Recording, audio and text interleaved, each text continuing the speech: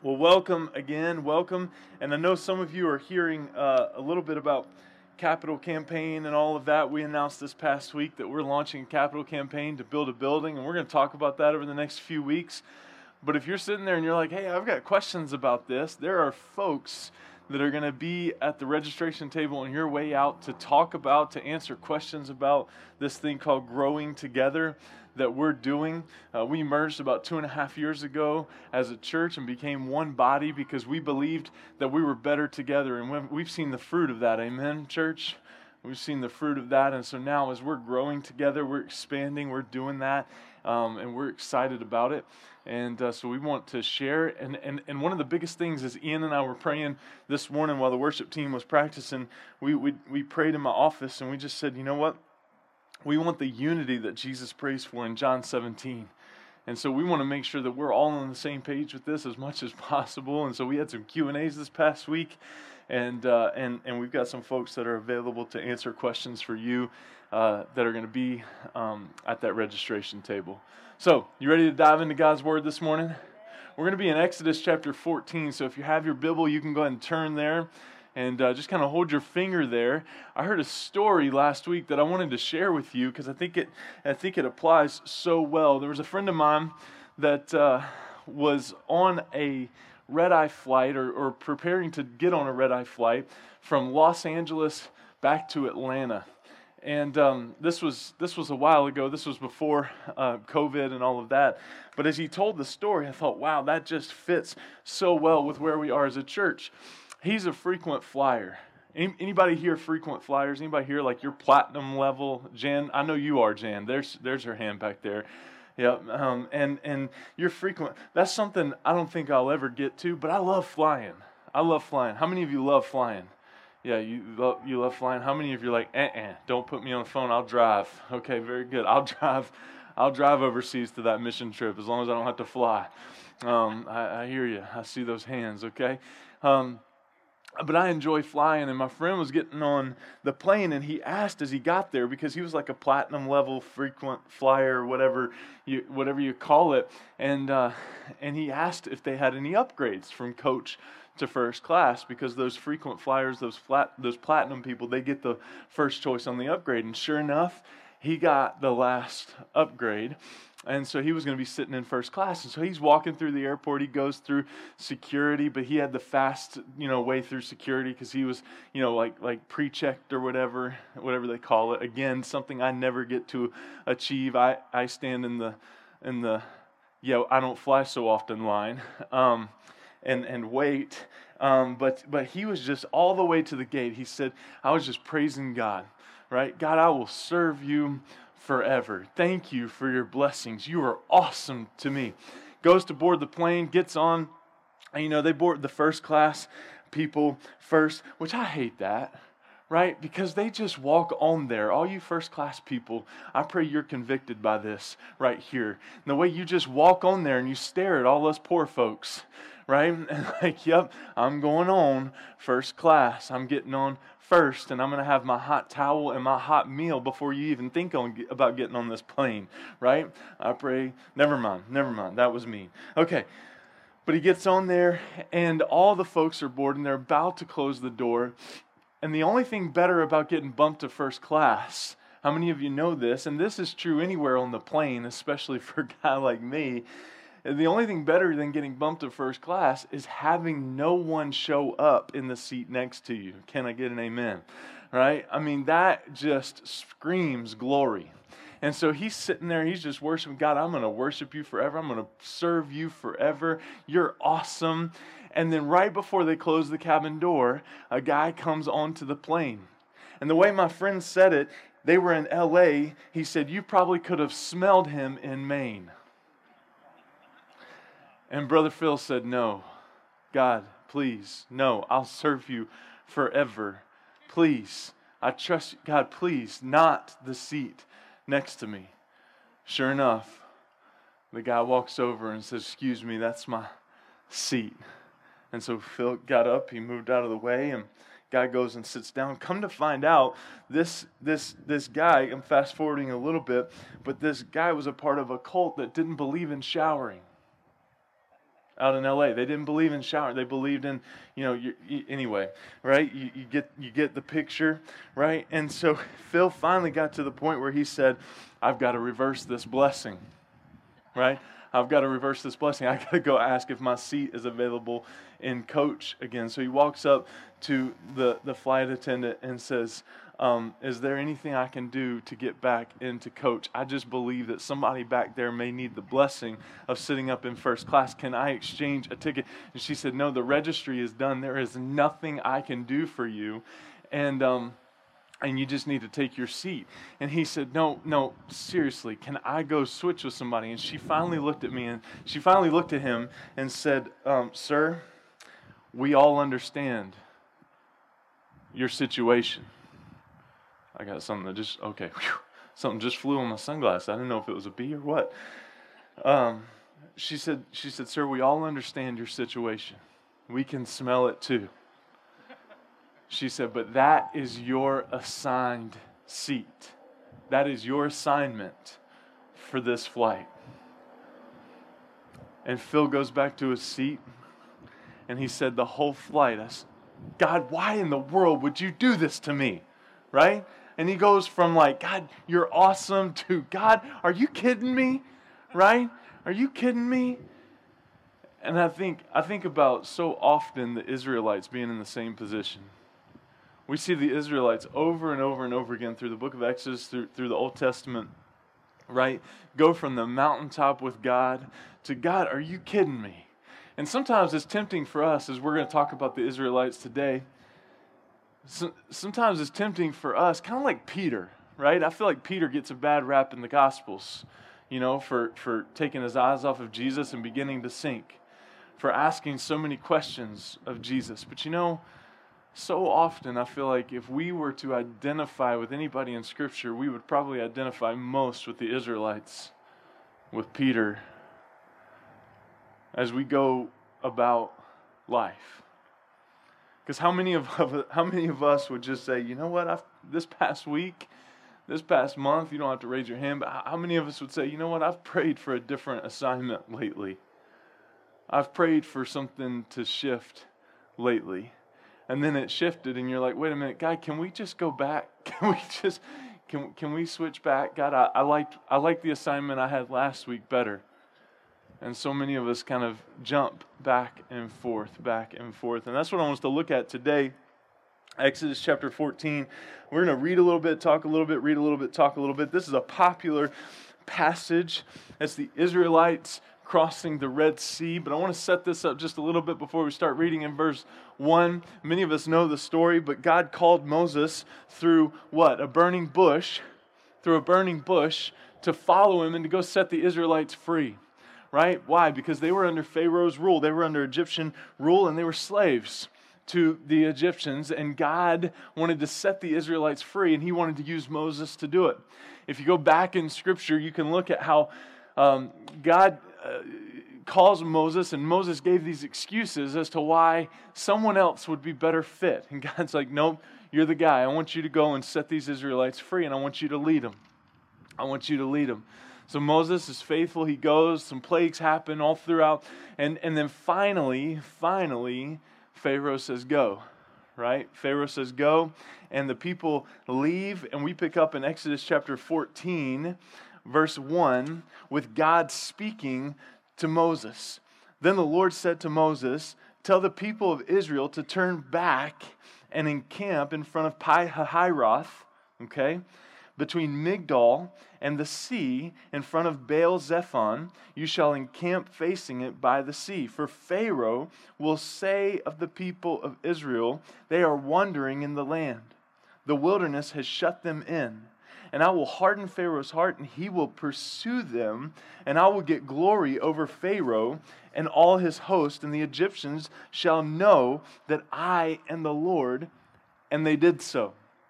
And so we see God speaking here, right? And God tells Moses where to lead Israel. Nothing new here, right? Nothing new. God had already done that. God did that all the time, that he was leading Moses as Moses was leading the people. Because the truth is, God determines and directs the journey. God determines and directs the journey. God directs the journey even if to His people it appears that it doesn't make sense. Even if to His people it appears dangerous. But note, if you're taking notes, that God does it for our good. There are times that God takes us on an alternate route for our own good. There are times that God leads us around a detour or something like that for our own good, or because there's something that He wants to produce in us. Like we talked about last week with Philip and feeding the 5,000. Jesus was proving Philip. And God travels with us along these paths. That as we go, He's leading us and He travels with us because God used the cloud. If you look at the verse before in 13:22, the pillar of cloud by day and the pillar of fire by night did not depart from before the people. God was leading His people and going with them. They were not traveling alone. Listen to me, church. If you're a child of God this morning, you're not traveling alone. It may feel like your prayers aren't reaching the ceiling. It may feel like God is so distant from you, but you are not traveling alone. Somebody needed to hear that this morning. He was with them all along the way, just as He is with us. But God was setting the Israelites up. I mean, you can kind of see it, that He was going to harden Pharaoh's heart so much so that Pharaoh would pursue the Israelites. And so then we see Pharaoh strategizing in verse 5. When the king of Egypt was told that the people had fled, the mind of Pharaoh and his servants was changed toward the people. And they said, "What is this thing we've done, that we have let Israel go from serving us?" So he made ready his chariot, took his army with him, and took 600 chosen chariots and all the other chariots of Egypt with officers over all of them. And the Lord hardened the heart of Pharaoh, king of Egypt, and he pursued the people of Israel while the people of Israel were going out defiantly. The Egyptians pursued them, all Pharaoh's horses and chariots and his horsemen and his army, and overtook them and camped at the sea by Pi-hahiroth in front of Baal-zephon. So we see Pharaoh strategizing. See, here's the truth. God knew Pharaoh's heart. Right? God knew Pharaoh's heart. He knew that he would change his mind. He knew once he realized, that these Israelites are gone from serving us, once he kind of realized the impact of that, the effect that that would have on him, he knew that he would change his mind. And sure enough, no sooner had this band of millions left Egypt than Pharaoh had regrets. And so he called forth a mighty army, went in hot pursuit of Israel, and God made sure of it that He hardened Pharaoh's heart because God's plan was working. But then again, God's plan always works. God rules. He's sovereign over nations, people, and circumstances. And the truth is, nothing happens. Nothing happens. Look at your neighbor and say, nothing. Nothing happens without God's permission. God rules. He is sovereign. And so even though Pharaoh thinks he's in control and thinks that he's about to reconquer his slaves, God has another plan in mind. And then here come the Israelites on the plain, right? When Pharaoh drew near, the people of Israel lifted up their eyes. And behold, the Egyptians were marching after them, and they feared greatly. And the people of Israel cried out to the Lord. They said to Moses, "Is it because there are no graves in Egypt that you've taken us away to die in the wilderness? What have you done to us in bringing us out of Egypt? Is not this what we said to you while we were in Egypt? Leave us alone that we may serve the Egyptians. For it would have been better for us to serve the Egyptians than to die in the wilderness." You see the response here, right? These Israelites respond. They saw and heard the advancing army. And the issue that they had here is they were kind of trapped in this cul-de-sac. Okay? They were kind of trapped in this cul-de-sac. So we're going to set this up for just a minute. Is that all right? We're going to set this up for just a minute. Okay. Section 1. This is section 1 right here, right? All my section 1 people, how y'all doing? All right, we're the Israelites. Okay, we're the Israelites, and we got to pick a firm leader, right? That's got this. Okay, so Herb, Okay? Herb is our Moses. All right? And Moses is leading us, right? And he's taking us. We've just been set free from the Egyptians' rule, right? And we're excited. We were on the journey, and now all of a sudden, we see section 3. You guys are section 3 back here, right? You're the Egyptians. Okay? And you got Pharaoh back there. Let's say John Huthersall, he's your Pharaoh, right?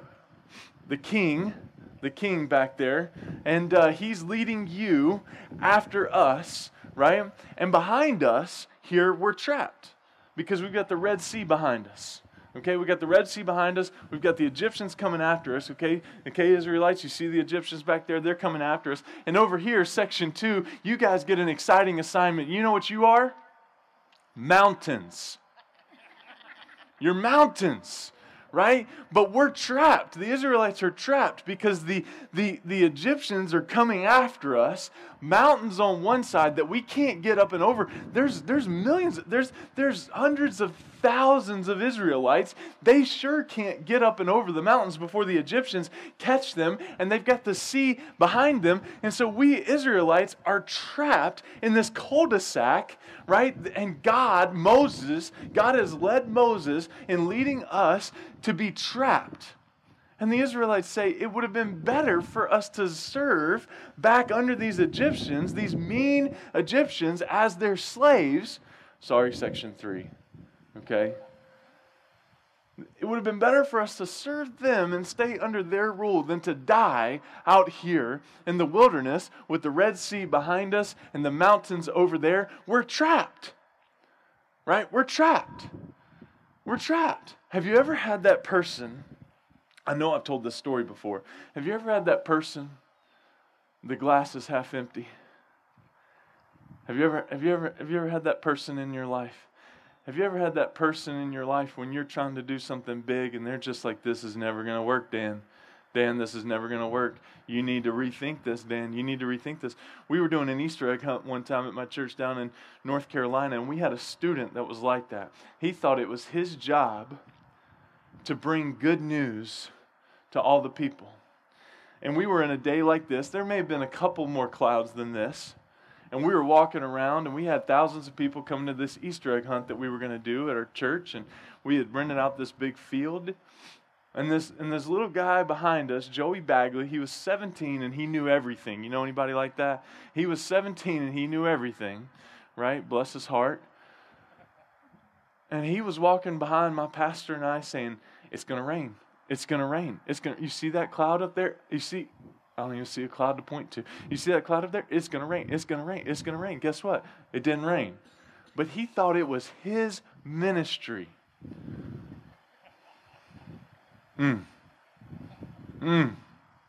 He thought it was his ministry to let us know it was going to rain. Israelites out here in a cul-de-sac-like situation, mountains on one side, Egyptians coming after them, Red Sea behind them, and they are trapped. And they let Moses know exactly how they felt about the situation. Is it because there aren't enough graves in Egypt that you bring us out here in the wilderness to die? How quickly they lost heart.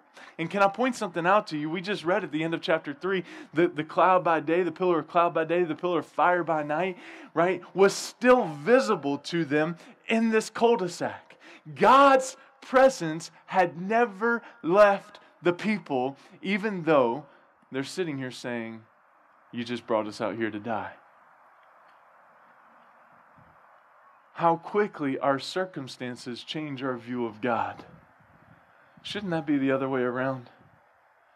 That our view of God shifts our circumstances? Come on now.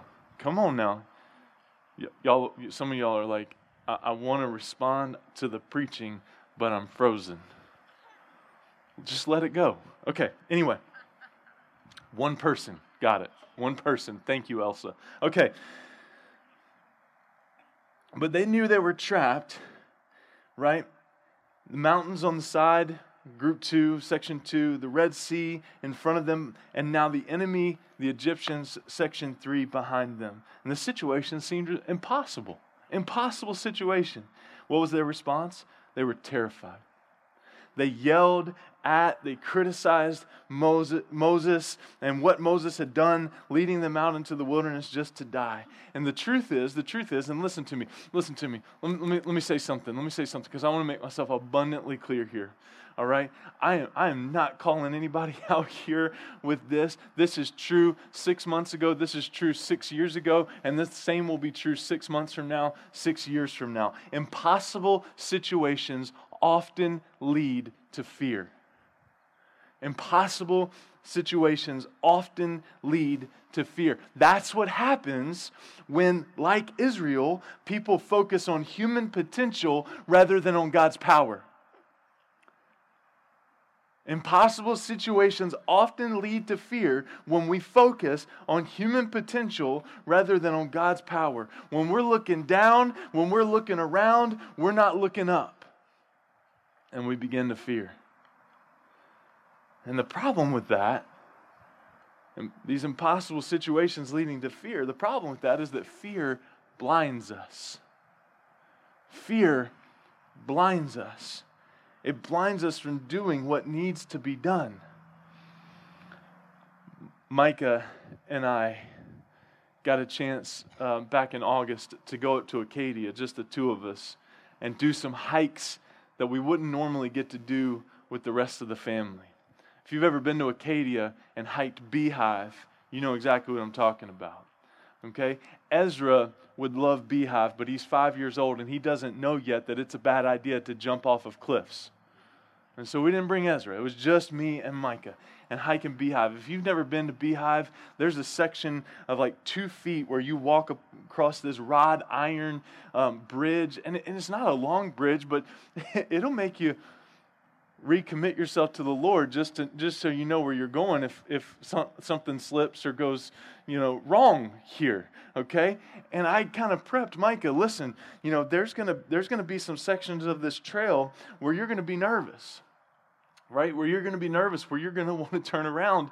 But the truth is, bud, you can't turn around, okay? It's harder to turn around than it is just to press on and keep going. And there's going to be people behind us that if we turn around, it's going to make it a bad day if we try to get down this mountain. There were some folks that tried to turn around. They made it about 10 feet and realized it was scarier going back down than it was going back up. But can I tell you something? Micah ended up running up that mountain. I kid you not, so much so where I didn't even have time to be scared. I'm looking, and at one point I lost her. She got so far ahead of me, I lost her, and I'm like, oh Lord, this is it. This is it for me. This is it. And we got to the top, and I looked at her. I was so proud of you. You know what she said to me? She turned around. She's like, I didn't have time to be scared. I had to get to the top. And I was like, yeah, that's awesome. What if we all, and I was thinking as I was standing up there with Micah looking at the beauty that is the top of these peaks in Acadia National Park and just gazing at the beauty and thinking, man, God, what if I trusted you that much? That I didn't even have time to look back. I didn't even have time to glance at the Egyptian army that's coming after us. I didn't even have time to look and analyze the situation and see that I just trusted you, that you were going to make a way. Because so often we just allow fear to blind us from doing what needs to be done. And these Israelites were paralyzed and unfocused because of their fears. Look at verses 13 and 14. Moses said to the people, "Fear not, stand firm, and see the salvation of the Lord, which he will work for you today. For the Egyptians whom you see today, you shall never see again." And I love this verse. This verse hit me back in July. Verse 14, "The Lord will fight for you, and you have only to be silent." What a verse. What a verse. The Lord will fight for you, and you have only to be silent. See, Moses speaks, and very eloquently, right, says, calm down. It's going to be okay, right? Calm down. It's going to be okay. Now, I don't know about you, but when somebody looks at me when I'm acting like the Israelites and they tell me to calm down, I don't calm down. Right? Anybody else? That elevates you a little bit more? Okay, right? Yeah? You're in the middle of a conversation with your spouse, and your spouse looks at you and like, you need to calm down a little bit. It's a bad day.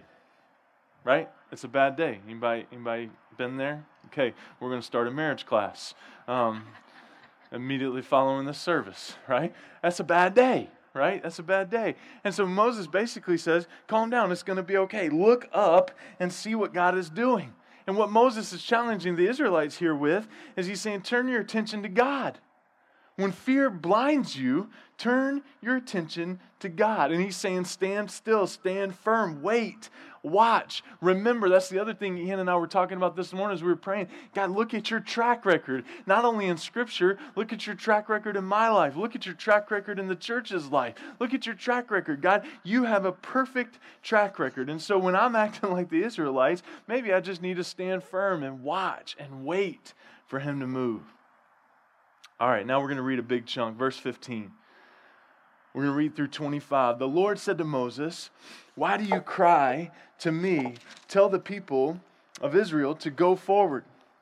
Lift up your staff, stretch out your hand over the sea and divide it, that the people of Israel may go through the sea on dry ground. Now, I want you to say dry ground. Everybody say dry ground. I want to make sure we get that, right? There's a sea in front of us, section 1, right? And God's telling Moses, our Herb, right, to take out his staff, stretch it, and that there's going to be dry ground for us to pass over. Doesn't make sense. Doesn't make sense. And I will harden the hearts of the Egyptians, so much so that they shall go in after them. I'll get glory over Pharaoh and his host, his chariots and his horsemen. That'll speak to somebody this morning, right? God wants to get glory over that thing that scares you. God wants to get glory over that thing that's tempting you, attacking you, right? Whew, okay, verse 18, and the Egyptians shall know that I am the Lord when I have gotten glory over Pharaoh, his chariots, and his horsemen.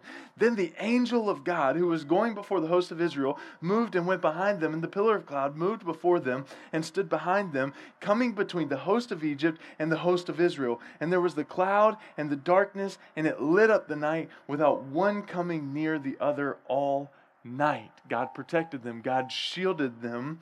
Right? Then Moses stretched out his hand over the sea, and the Lord drove back the sea by a strong east wind all night and made the sea dry land. There it is again. And the waters divided, and the people of Israel went into the midst of the sea on dry ground, the waters being a wall to them on their right hand and on their left hand. The Egyptians pursued and went in after them into the midst of the sea, all Pharaoh's horses, his chariots, and his horsemen. And in the morning watch the Lord in the pillar of fire and of cloud looked down on the Egyptian forces and threw the Egyptian forces into a panic, clogging their chariot wheels so that they drove heavily. And the Egyptians said, let us flee from before Israel, for the Lord fights for them against the Egyptians.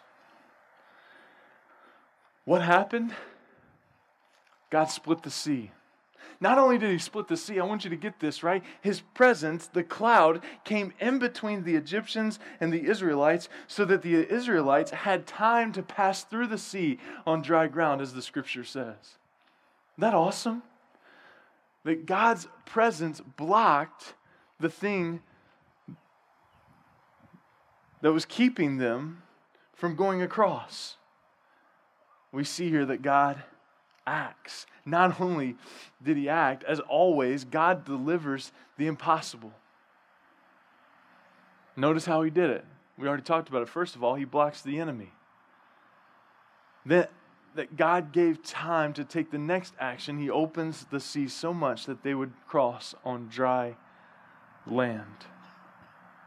And there's 3 things I want us to take away from this story this morning. And the first is this: God may provide differently than we expect. God may provide differently than we expect. See, this lesson has spoken to me over the years. Ask God to provide for you in whatever way he seems fit, he deems fit. Maybe you're at a job and doing work different from what you expected or hoped for. Don't always wish for something different. Don't constantly dream about being somewhere else, doing something else. Be present. Embrace your assignment on the airplane, no matter how it smells, no matter what the preference is. Can I be honest with you? There are things about the season we're in as a church that if I think on them long enough, it scares me. Being straight up with you. Being straight up with you. Sometimes over the last couple months, I've felt a little bit like the Israelites. Because we put this building up for sale back in January before masks were cool. And before this pandemic. And we went under contract with this building just before COVID hit, about a month before COVID hit. And over the last 6 months, as we've kind of sat around waiting, God, what are you doing? God, what are you doing here? God, what are you doing? I really, God, we don't even know, where Summit's at. Like, we tried to call a lot of you and keep up with you as much as we possibly could, but man, it was hard. It was just a tough season, and the reality is we're still in that season in a lot of ways, right? And because this thing's not over. And so my prayers about mid-July shifted to, God, please just allow this contract to fall through so that we don't have to build yet. Like, God, please allow this. I haven't shared this publicly. I don't even think I've shared this with our leadership team. That God, I might have shared a little bit about it Vision Night on Sunday night, but I was just kind of praying, God, it'd be really cool as if this thing just fell through and we could just stay put for a little bit and rebuild momentum as a church and just we'll see, right? We'll we'll see, God, because my ideas are better than yours, right? I'm sure you've never done that with God, but just being honest and vulnerable here. And so last Thursday night when I got the call from Danny Patterson, my friend and fellow pastor, to say, hey, we voted and we're buying your church. There was a piece of me that was like, great. I'm really excited for you. You want to fund ours? No, it was like okay, and I just started. Kristen was on a phone call.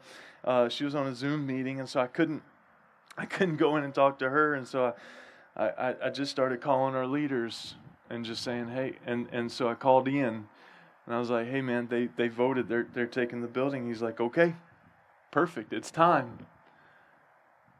And if I was in front of Ian, I probably would have slapped him in that moment because he was too excited, right?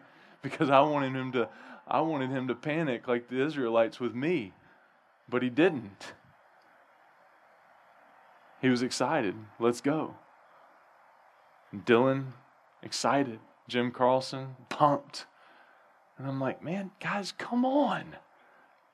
Be fearful with me here. Right? Be fearful.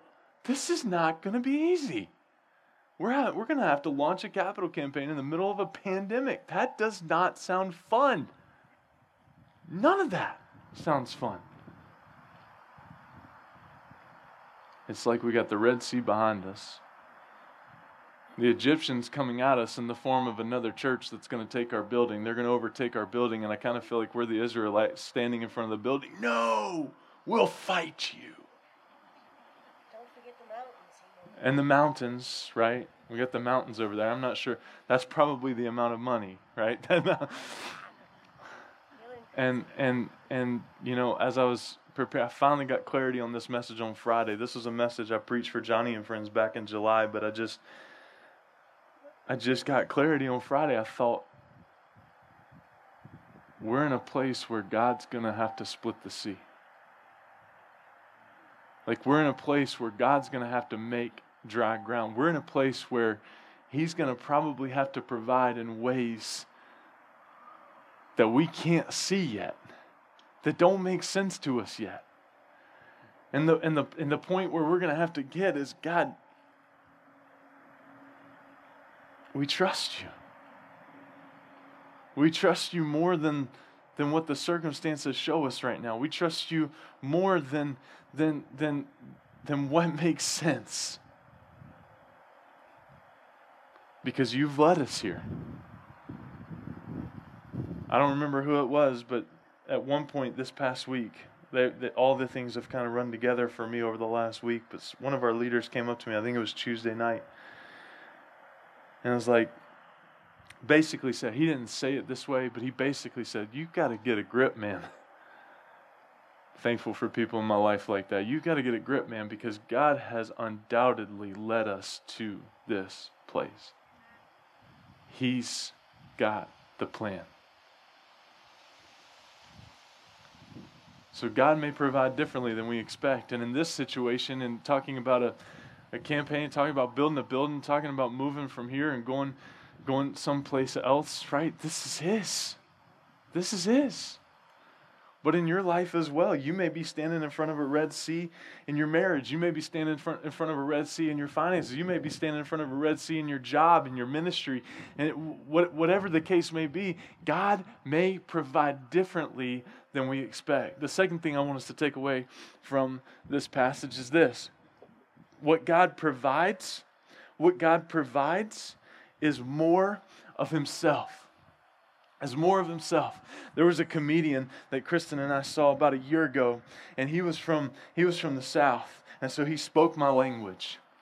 Right? He spoke my language. And one of the things that we do in the South is we don't say clear words because we combine words. Right? And we just kind of mumble them and jumble them together to be words. And so this comedian said that there was a series of things that he told his kids that they weren't going to do.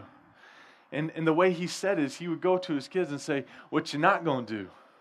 Right? What you not going to do? Now some of you are like, what? What you are not going to do. Right? That's the translation, right? That's what it means. But he said, what you not going to do, right? What you're not going to do is talk back to your mom. Okay, that type of thing, right? Let me tell you what we're not going to do.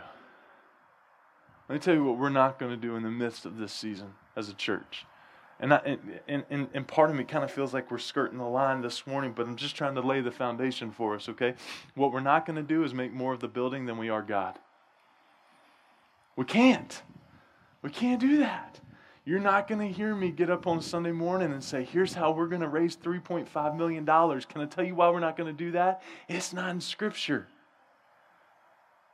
What God provides in these impossible situations is more of Himself. What God provided for these Israelites was more of His presence to stop the Egyptians so that they could cross onto the other side, and then God was going to deal with Pharaoh and his army in the way that God was going to deal with Pharaoh and his army. But God provided more of Himself. Look at the reaction of the Israelites on the other side of the thing. You got to skip down to verse 30. Thus the Lord saved Israel that day from the hand of the Egyptians, and Israel saw the Egyptians dead on the seashore. Israel saw the great power that the Lord used against the Egyptians. So the people feared the Lord, and they believed in the Lord and in His servant Moses. What did God promise to Moses and the people beforehand? That He was going to get glory over Pharaoh and his army. He was going to get the glory over the Egyptians. God provides more of Himself. You know why? Because He wants to get the glory in your victory. He wants to get the glory. He wants to get the glory. I love what Dylan said before he sang God of this city. Not God of this city, God of revival, right? I love what he said, that we're building this so that God can get the glory, so that more people can come to know Him. That's the point. That's the point. And so what we're not going to do is take the focus off of Him in this process. We can't. Can I say that a little bit more clearly? We can't take our focus off of what God is doing here, because it has nothing to do with us, how cool we are, how slick we are. Nothing. God has got to be in it. He's got to be all of it. And in your situation, your impossible situation that we talked about, right? He's going to provide more of Himself, because our greatest need is more of Him. Matthew chapter 7, verses 9 through 11 says, "Which one of you, if his son asks him for bread, will give him a stone? Or if he asks for a fish, will give him a serpent? If you then, who are evil," that's encouraging, "know how to give good gifts to your children, how much more will your Father who is in heaven give good things to those who ask Him?" Scripture tells us to make the pursuit of God the primary function of our lives. Matthew 6:33, "Seek first the kingdom of God and His righteousness, and all these things will be added to you." Psalm 37:4, "Delight yourself in the Lord. He will give you the desires of your heart." Let me ask you something, church. What's the deepest root of your joy? What God gives to you, or what God is to you? I pray it's what God is to us. And then number 3, God may provide differently than we expect. God provides more of Himself. And then lastly, God's ultimate provision has already been given. God's ultimate provision has already been given. God's ultimate provision has already been given.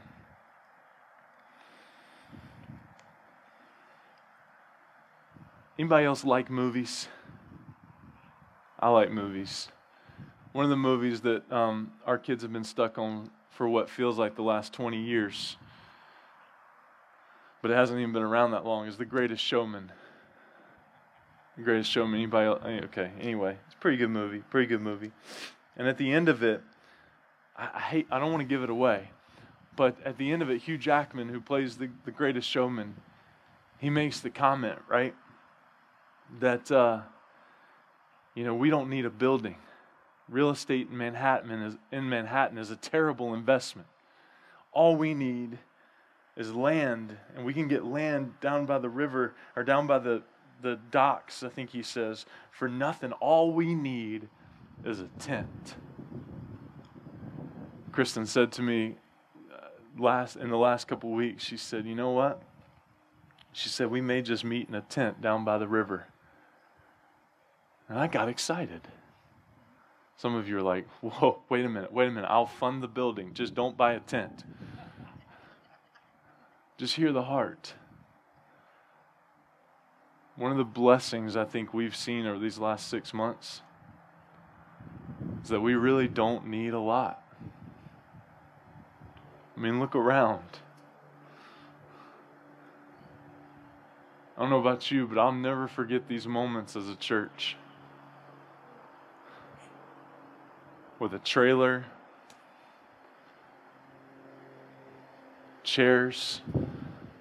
I mean, I think we found a place where we can save money in the new building. We don't have to buy chairs. Just bring yours on Sunday morning in the facility. It's great. You're probably more comfortable than some of the chairs we've got.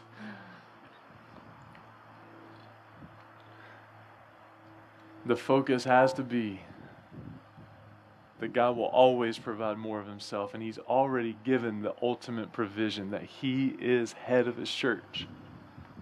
He's in charge. And so God's already given the ultimate provision. James 1:17 says this, "Every good and perfect gift is from above, coming down from the Father of lights, with whom there is no variation or shadow due to change." Jesus is the ultimate treasure. So the worship team's going to come, and we're going to sing "No Longer Slaves," which I think is a perfect song to end after this message today as we think about these Israelites. But I want to ask you to kind of think about this message twofold. Number one,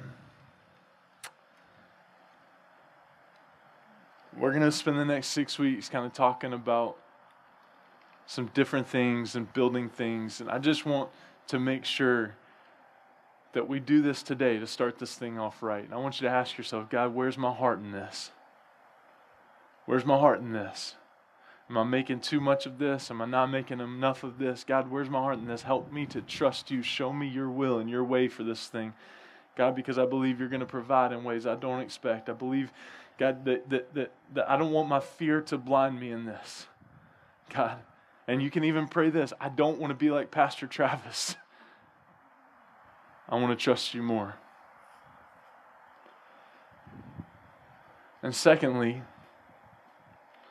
some of you may be standing with mountains on the side, what feels like Pharaoh's army just coming at you, the Red Sea behind you, and you need God to make an impossible situation possible.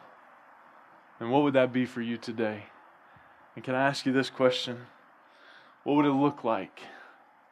What does it look like for you to turn to God this morning and just say, God, it's not comfortable. It's not easy. It certainly doesn't make sense to me, but I trust you. I trust you. Would you say that to God this morning? I trust you. Can I pray for you? God, I thank you that you're a God that makes a way. I thank you that you're a God that's already provided the ultimate provision in your Son Jesus. And God, truth be told, we don't need more of anything before we need more of Jesus. And so God, I pray that you reveal to us your will and your way. God, show us how you're going to go before us. Show us how you've already gone before us. Show us how you're blocking that which pursues us and wants to overtake us so that you can make a way for us and until we're willing to follow you. And so God, I pray for each and every one of us today in both of those situations, God, that you reveal your heart to us, that you reveal yourself to us. And as Jim Carlson said Sunday night, God, that we would hear your voice. God, we want to hear your voice. God, we want to see your glory. So give us ears to hear and hearts to receive your will and your way for us, that we would hear your voice. In Jesus' name we pray. Amen.